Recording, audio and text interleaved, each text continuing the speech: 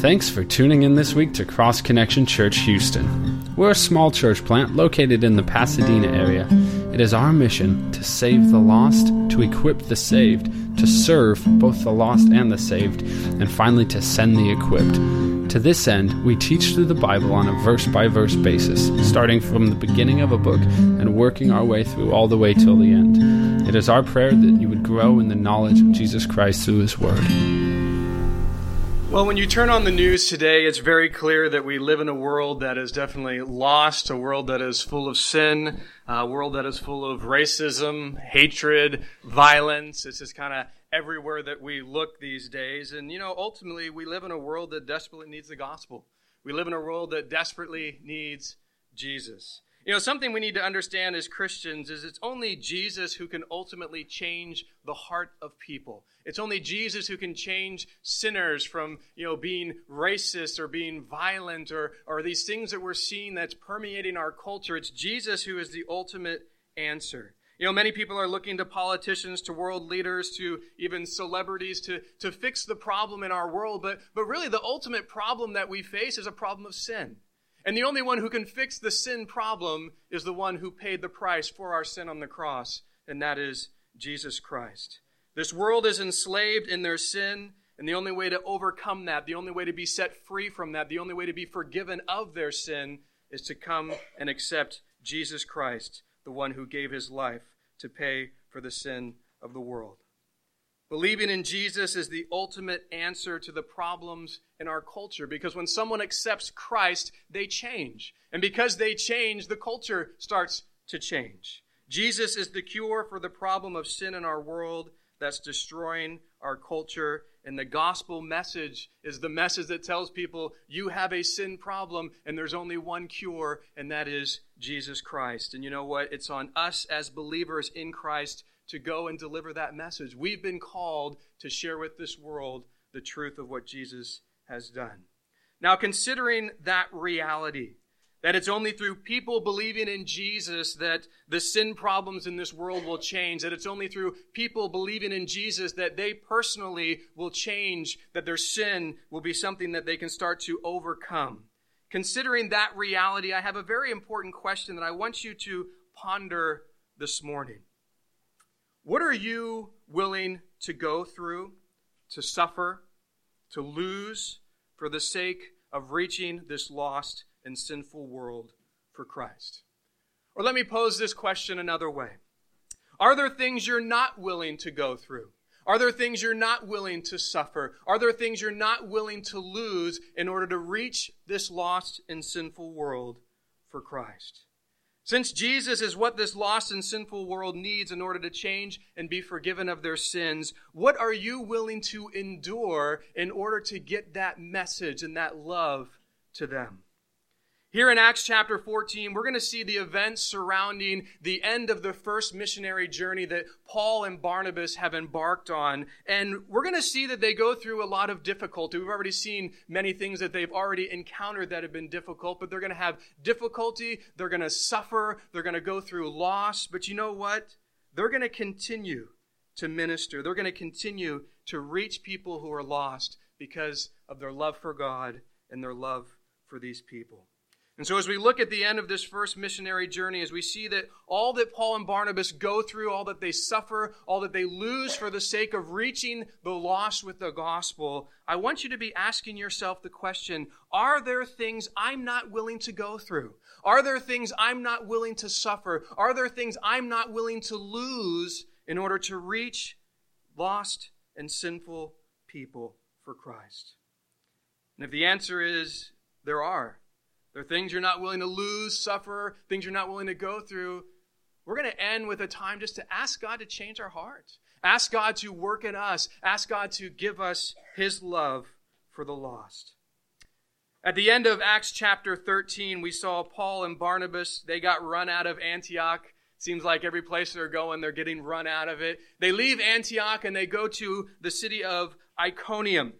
And as we come to Acts chapter 14 this morning, Iconium is where we're going to see Paul and Barnabas starting out. And so let's see what happens. They've just come there, and let's see how they are received in their message, whether it is received or not.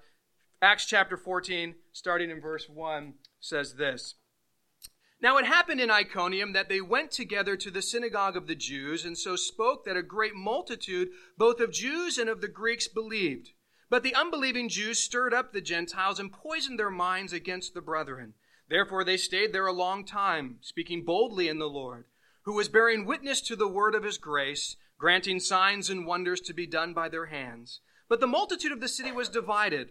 Part sided with the Jews, and part with the apostles. And when a violent attempt was made by both Jews and Gentiles with their rulers to abuse and stone them, they became aware of it and fled to Lystra and Derbe, cities of Lycaonia and the surrounding region.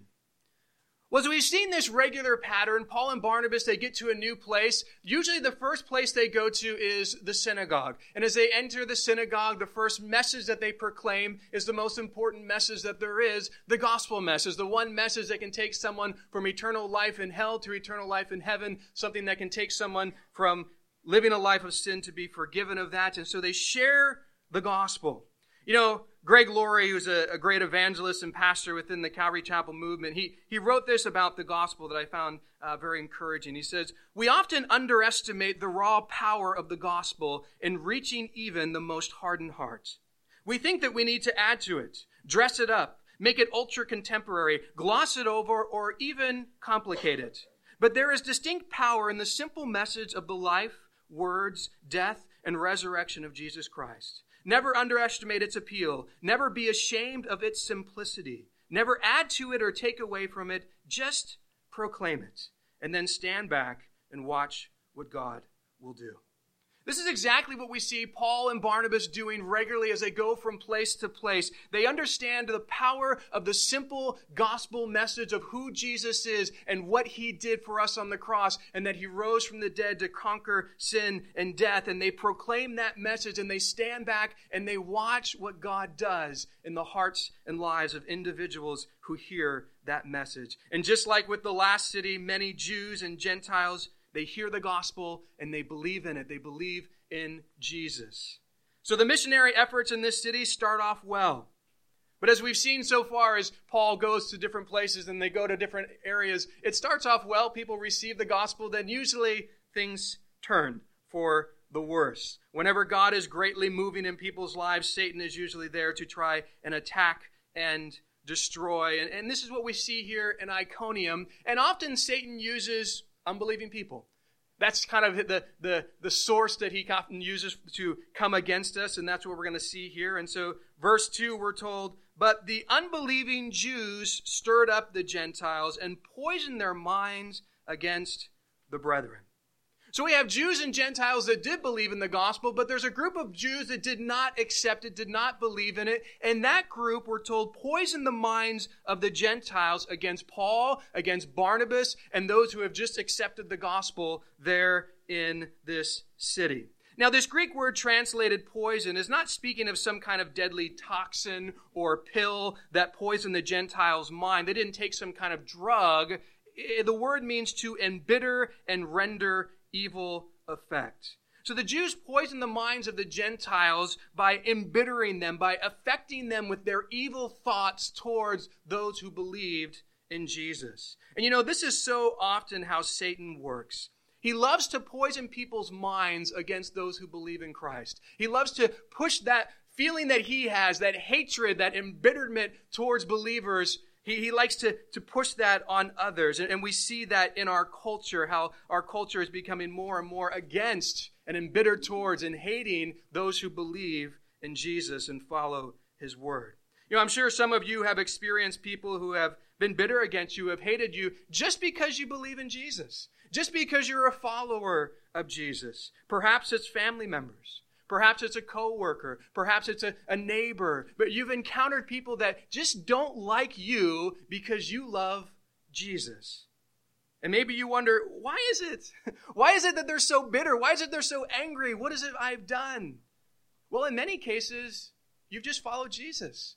And Satan loves to influence people and push his bitter hatefulness towards believers on them. And I encourage you, if you have someone like that in your life, you're saying, yeah, I know a few people that are like that to me. I want to encourage you with something. If someone hates you or they're bitter to you because you believe in Jesus, and let me emphasize that, because there are times when people hate you or are bitter towards you because you've sinned against them. And that's a whole different area. It's a whole different thing. If you're sinning against someone, then, that's a different reason for why they hate you or why they're upset with you or why they're embittered to you. But if they just hate you and are embittered to you because you believe in Jesus, then I would encourage you, spend a lot of time praying for that person. And specifically be praying that the Lord would, if Satan is attacking them and pushing this on them, that God would just protect them from that, but that you would spend regular time just praying for those individuals. So these unbelieving Jews, they poisoned the mind of the Gentiles against Paul and Barnabas and those who have believed in Jesus there in that city. And there's this bitterness and these evil thoughts that are now present there. And so not only are the Jews now coming against Paul and Barnabas, but now we have this group of Gentiles there in the city that also are coming against them. And let's see how Paul and Barnabas respond to this new persecution. Verse 3 says this, "Therefore they stayed there a long time, speaking boldly in the Lord, who was bearing witness to the word of his grace, granting signs and wonders to be done by their hands."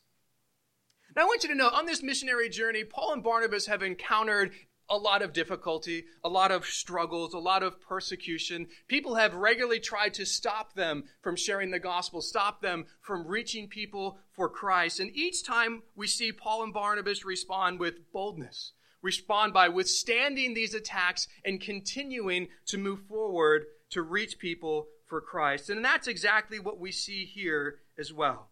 In the midst of this persecution from unbelieving Jews and these Gentiles, Paul and Barnabas, we're told, spoke boldly in the Lord, bore witness to the word of his grace, and notice God enabled them to do signs and wonders. And so now God's doing miracles through these guys. But something I want you to note that we're told that's very important. In the midst of this persecution, notice that Paul and Barnabas, we're told, stayed in that city for a long time. Think about that for a moment, because oftentimes when persecution comes, we want to be in the place of persecution for the shortest time possible. We just want to quickly get away from persecution. We want to quickly get away from problems. I've never met someone who just got done going through some persecution and they said, I wish that persecution would have lasted just a little bit longer. It ended too quickly. It would have been so much nicer to have it for another month or another year. I've never encountered someone like that. Usually our mindset is, we want this done now. We don't want to last another day or another month or another year. We want to get through the persecution as quickly as possible. Because of that, we often have a tendency to run from persecution. We often have a tendency to do everything we can to get away from it. But I want you to know here, Paul and Barnabas, they're being persecuted. They're in a city that doesn't want them there, that's trying to run them out of there. And we're told that in the midst of all that, they stay there a long time. They put themselves in a place where there is persecution. They choose to stay in that place and minister a long time.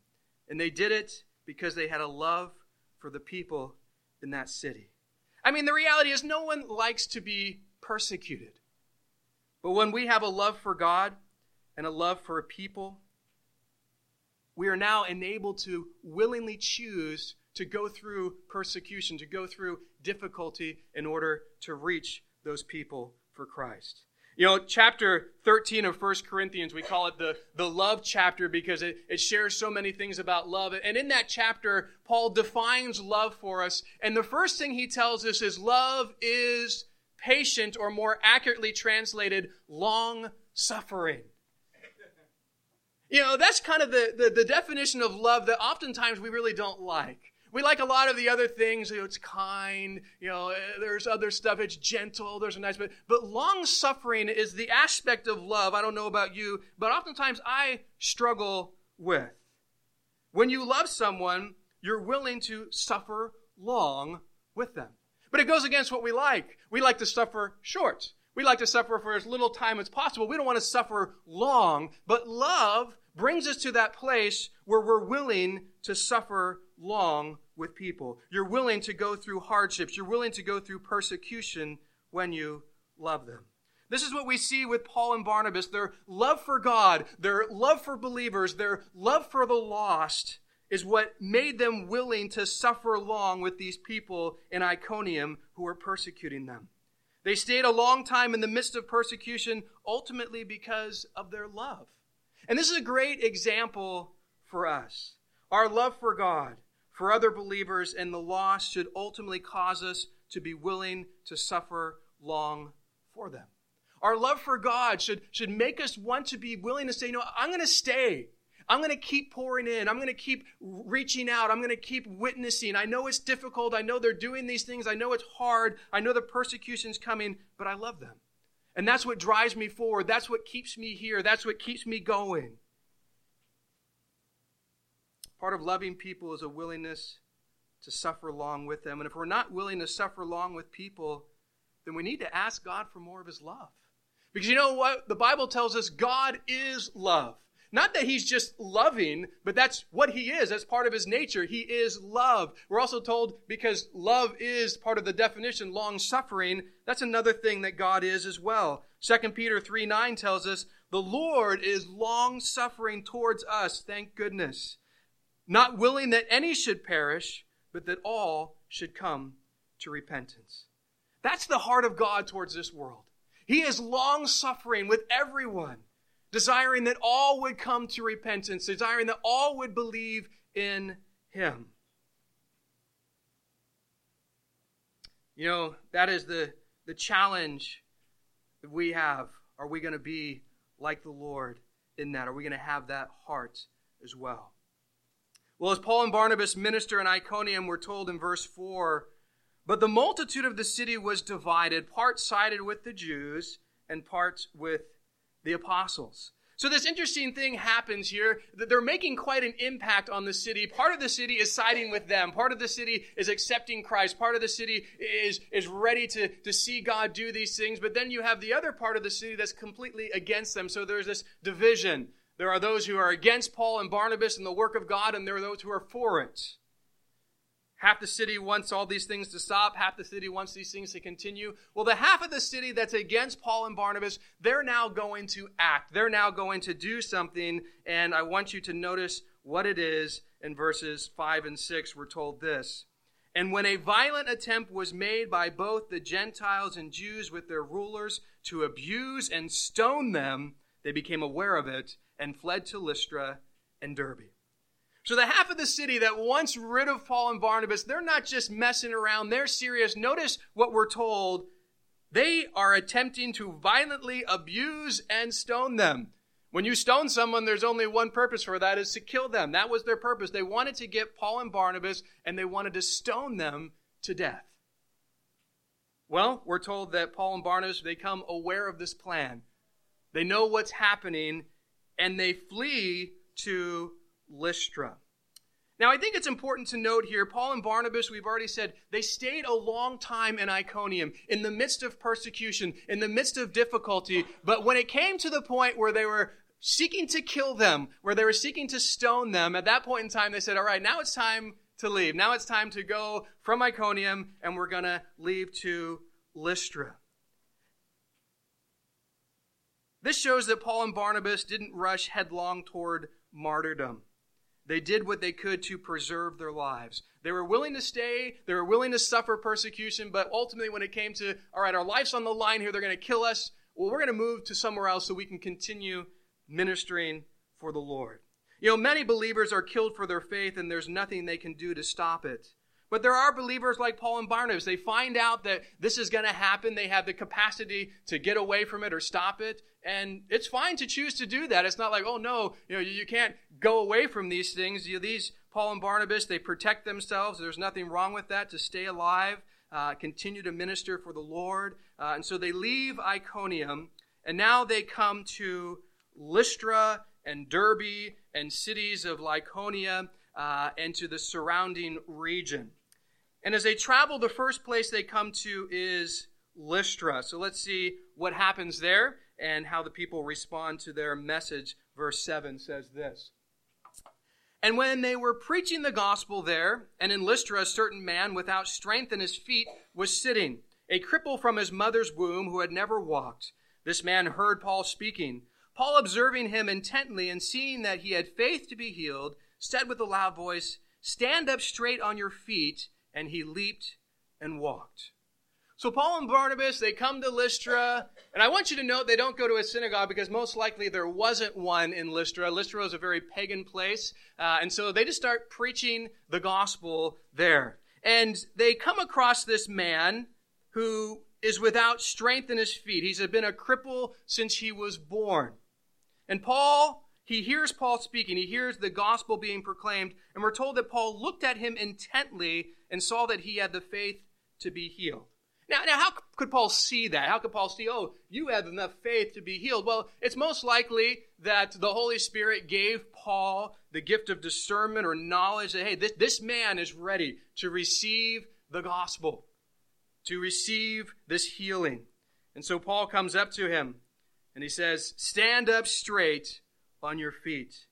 And the crippled man is healed right there. He stands up, he starts leaping around, and everybody there is now watching this guy who's been crippled his whole life completely healed.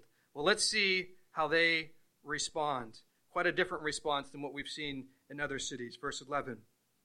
Now when the people saw what Paul had done, they raised their voices, saying in the Lycaonian language, "The gods have come down to us in the likeness of men." And Barnabas they called Zeus, and Paul Hermes, because he was the chief speaker.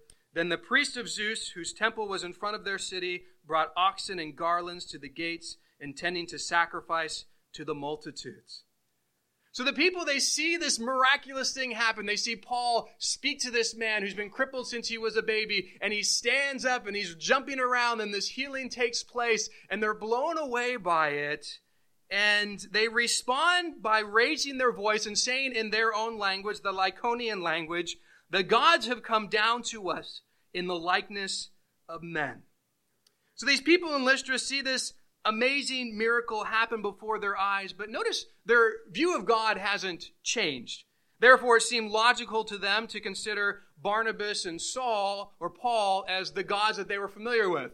Zeus, they had a temple there worshiping Zeus. Zeus was the main god they worshiped, so it was simple to say, well, this must be Zeus who's done this. So, they called Barnabas Zeus, and they called Paul Hermes because Hermes was the messenger of Zeus. And they think, well, Paul, you're the one talking all the time, and so you must be the messenger, you must be Hermes, and Barnabas, you must be Zeus. And so they start worshiping them as Zeus and Hermes. Now, in Greek mythology, it was common for the gods to come to earth in human form. And I found interesting as I was studying this that historians tell us that the people in Lystra had a legend that once Zeus and Hermes had visited their land disguised as mortals, and only this one older couple gave them any hospitality. And so they wiped out everybody else. They killed them all except for that older couple. And there was this thing of, hey, if they ever come back, we better receive them or else. And so kind of interesting if that was actually happening at that time, that no wonder they're so quick to honor Paul and Barnabas as gods. But I'm sure that Paul and Barnabas did not speak the Lycaonian language. And so when they're shouting out, hey, the gods have come down in the likeness of men, they probably don't know what's happening. These guys are just speaking gibberish to them, and they're just shouting and screaming, and they're thinking, okay, what's going on? But they're about to figure it out, because the priests of this temple in Zeus are bringing sacrifices to them, and they're realizing, oh, wait a second. You guys think we're gods. You guys are starting to worship us. And now listen to see how they respond when they realize that this group of people wants to worship them as gods. Starting in verse 14, it says this. But when the apostles Barnabas heard this, they tore their clothes and ran in among the multitude, crying out and saying, "Men, why are you doing these things?" When Paul and Barnabas hear that the priests of Zeus are coming to sacrifice to them, to worship them, to present these things to them like their gods, we're told that they tear their clothes. Now, they probably tore their clothes for two different reasons. First of all, maybe just to show we're completely human, just like you guys are. We're not gods. But probably more importantly, this was an instinctive reaction from Jews when it came to blasphemy. Remember, even when they accused Jesus of blasphemy, what did they all do? They tear their clothes. Whenever that happened in that culture, that was a way to demonstrate how horrible this was, because this was one of the most severe sins that you could commit. And being called a god, that was blasphemous. And so they're thinking, they tear their clothes. You guys, this is not something that can happen, that you can believe that we are the one true God, because we definitely are not. And so they tear their clothes and they run into this crowd who's bringing all these sacrifices and things, and they have a message for this group of people. Notice what they say in verse 15 through 18. Men, why are you doing these things? We also are men with the same nature as you, and preach to you that you should turn from these useless things to the living God, who made the heaven, the earth, the sea, and all the things that are in them, who in bygone generations allowed all nations to walk in their own ways. Nevertheless, he did not leave himself without witness, in that he did good, gave us his rain from heaven and fruitful seasons, filling our hearts with food, and gladness. So the first part of Paul's message is he runs in there and saying, hey guys, we're just men like you. And then he shares something very important to them. He says, you know what? You need to turn away from these useless things to the living God.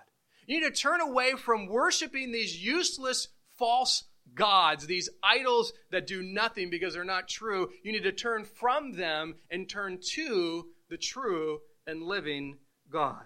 You see, Jesus couldn't just be added to their pagan ways. He needed to replace their pagan ways.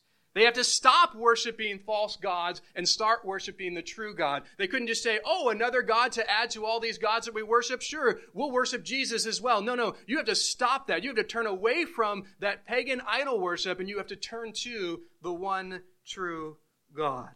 When sharing Jesus with people, this is a very important part of the message. You got to turn away from the useless things that you've been living for, that you've been worshiping, and you need to turn to the one true God, Jesus Christ. That might be a worship of themselves. It might be a worship of money. It might be a worship of whoever, whatever. The reality is you got to turn away from your sinful past life, and you have to now turn to Jesus and accept him, the one who can save you from your sin. You know what we call that? We call that repentance. Repentance is to turn away from your sin. That's a difference from being sorry. Sorry is just a feeling, an emotion. Oh, I'm sorry I did it, or I'm sorry I got caught. Repentance is, I'm willing to now turn from that. And once you turn from your sin, you need to turn to Jesus Christ and accept what he has done for you. Well, Paul goes on to explain who the true living God is. Hey, you guys need to turn away from your useless idols and to the true living God. He's the one who made the heaven, the earth, the sea, and all the things that are in them. Paul calls the people in Lystra to consider the real God, the God who made everything that they could see. He's not the one useless imaginary Greek God. He's the true God. And he goes on to say, he did not leave himself without witness, and that he did good, gave us rain from heaven and fruitful seasons, filling our hearts with food and gladness. Paul mentions here, hey, God shared things that are a witness of who he is. And notice he lists, he gave us rain from heaven, fruitful seasons. He fills our heart with food and gladness. Now, these would have been things that they would have said, well, this was what Zeus does for us. This is what Zeus brings to us. And Paul said, no. This is the one true God who offers these things to you. Now, notice that Paul does not preach to his pagan people the same way he preached to Jews who were acquainted with the Judaism in the Old Testament. Because normally he goes into the synagogue, and he has people who are familiar with the Old Testament, familiar with the God of the Bible, and he preaches to them a very different way than he does with this group, because this group has no concept of the Bible, has no concept of things. So he starts with something a little bit different. Instead of the Bible, he starts with the natural revelation of God in creation. All that people could see. Hey, the one who created all that you see, that is the true God. He starts with this natural revelation to them. Romans 1:20, Paul says this, for since the creation of the world, God's invisible attributes are clearly seen, being understood by the things that are made, even his eternal power and Godhead, so they are without excuse. What this is saying is that God has clearly revealed himself in his creation. His creation reveals his invisible attributes. It reveals his Godhead. It reveals his power. It reveals that there's a creator. And so everyone who sees creation, they're without excuse, ultimately saying that no one can say, well, I didn't know there was a God. Well, actually you do. Because in his creation, he's revealed that he exists. It's all around you. When you stand before him, he's going to hold you accountable to the fact that you should have known there was a creator because of the creation that is here. And so Paul starts with this natural revelation, using nature to say, hey, it all points to a creator. Now, that only lets you know that there is a God. It doesn't let you know who he is. That's the natural or general revelation. Then there's the specific revelation that we have in the Bible, which reveals who God is, which reveals his plan for mankind, which reveals what he's done for us. But Paul starts with the natural. All right, you guys have no concept of the Bible, so we're going to start with what you do have a concept of, creation, nature. And I'm going to share this is the God who's created these things. And he wants to move, obviously, to more specific things like what we see in the Bible. But he actually isn't going to get a chance to do that, because notice in verse 18 what happens. And with these sayings, they could scarcely restrain the multitudes from sacrificing to them. So Paul's sharing with them. He's trying to reach them. He's trying to preach to them. And he wants them to stop trying to worship him. Hey, we're not gods. Let me tell you about the one who truly is God. And they're just like ignoring that. No, we're going to keep trying to worship you. And so problem is getting bad, but it's about to get worse. Let's see what happens in verse 19 and 20. Then the Jews from Antioch and Iconium came there, and having persuaded the multitudes, they stoned Paul and dragged him out of the city, supposing him to be dead. However, when the disciples gathered around him, he rose up and went into the city, and the next day he departed with Barnabas to Derbe. Now, if you remember at the end of chapter 13, we saw what happened in Antioch. The unbelieving Jews there, the prominent men of the city, they ran Paul and Barnabas out of Antioch. At the beginning of chapter 14, we see what happens in Iconium. They want to stone him. They want to kill him. But Paul and Barnabas find out about it, and they leave, and they go to Lystra. Well, guess what? This group follows them. They come there. They arrive. Their plan has always been, we want these guys dead. And they come to this group of people who's about to worship Paul and Barnabas as gods. And notice something interesting. They're able to convince this crowd who thinks Paul and Barnabas are gods to kill them, stone them. They grab Paul and they stone him. Now, I find that interesting because this crowd goes from worship to war, from sacrifice to stoning, from love to hate, like that. And I want to bring that up because so often we are seeking the approval of the crowd, and we need to recognize the crowd is so very fickle. They change their mind so often. One minute they're worshiping you, the next minute they're wanting to stone you. The only one that we should seek the approval of ultimately is God, the one who never changes. That's the approval that should be the one that we're desiring, the one that we're living for. And if you're living for the approval of people, well, you're going to be in for a rough time, because you're going to find out, as Paul and Barnabas did, it changes quick. Oh, Jesus, save now, save now. A week later, crucify him, crucify him. I mean, how quickly the crowds change. But notice what happens. These guys stone Paul. They drag him out of the city, supposing him to be dead. They grab a bunch of stones. I mean, this would be a horrible way to die. And his people are just hammering you with stones, and they think he's dead. He's probably not moving anymore. And so they drag his, limpless body out of the city and just kind of toss him out there thinking, all right, he's dead. We've dealt with that. But now notice what happens in verse 20. However, when the disciples gathered around him, he rose up and went into the city. So the disciples gathered around probably thinking as well, he's dead. This is horrible. What's happened? And then all of a sudden, they're looking at this lifeless body, and then boom, he stands up. Now, there are commentators who believe that Paul literally was killed, that he was stoned to death. One of the reasons they believe that is because stoning was a pretty effective method of execution, and that they would have probably known that. But whether he was stoned to death and literally the miracle was God raised him up from the dead, or he was just stoned to the point of almost death and God miraculously healed him, either way, there's an insane miracle that's happening here. But that's not what's most significant to me. What's most significant to me is what Paul does. And I want you to try to put yourself in his shoes right now, his situation. You have just been through a horrific event.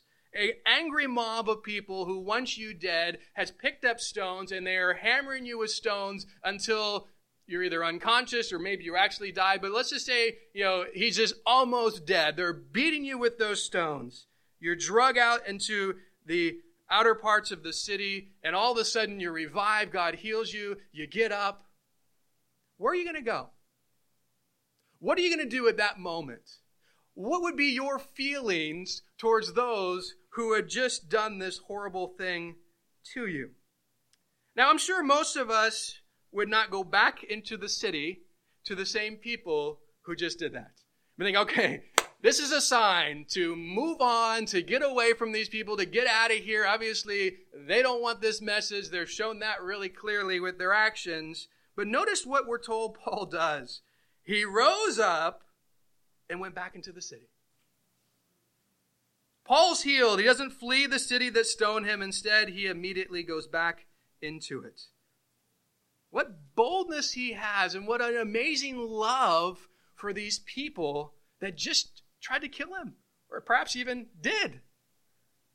You know, if you were on a missionary journey and you were stoned to the point where the people thought you were dead, then God miraculously healed you. I think for most of us, we would say, you know what? I think it's time to end this missionary journey. I think it's time for us to go home. This is a good time to go and back to Antioch and reflect upon this. You know, this is a good sign. This is time to end it.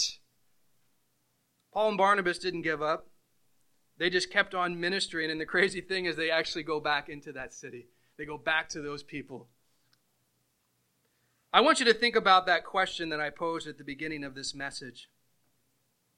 Are there things you're not willing to go through? You're not willing to suffer? You're not willing to lose for the sake of reaching this lost world for Christ? You know, as I looked at this and I think, would I be willing to be stoned and get back up and minister to those people? And if I'm honest, probably no. And I think, okay, well, there's something I'm not willing to suffer. There's something I'm not willing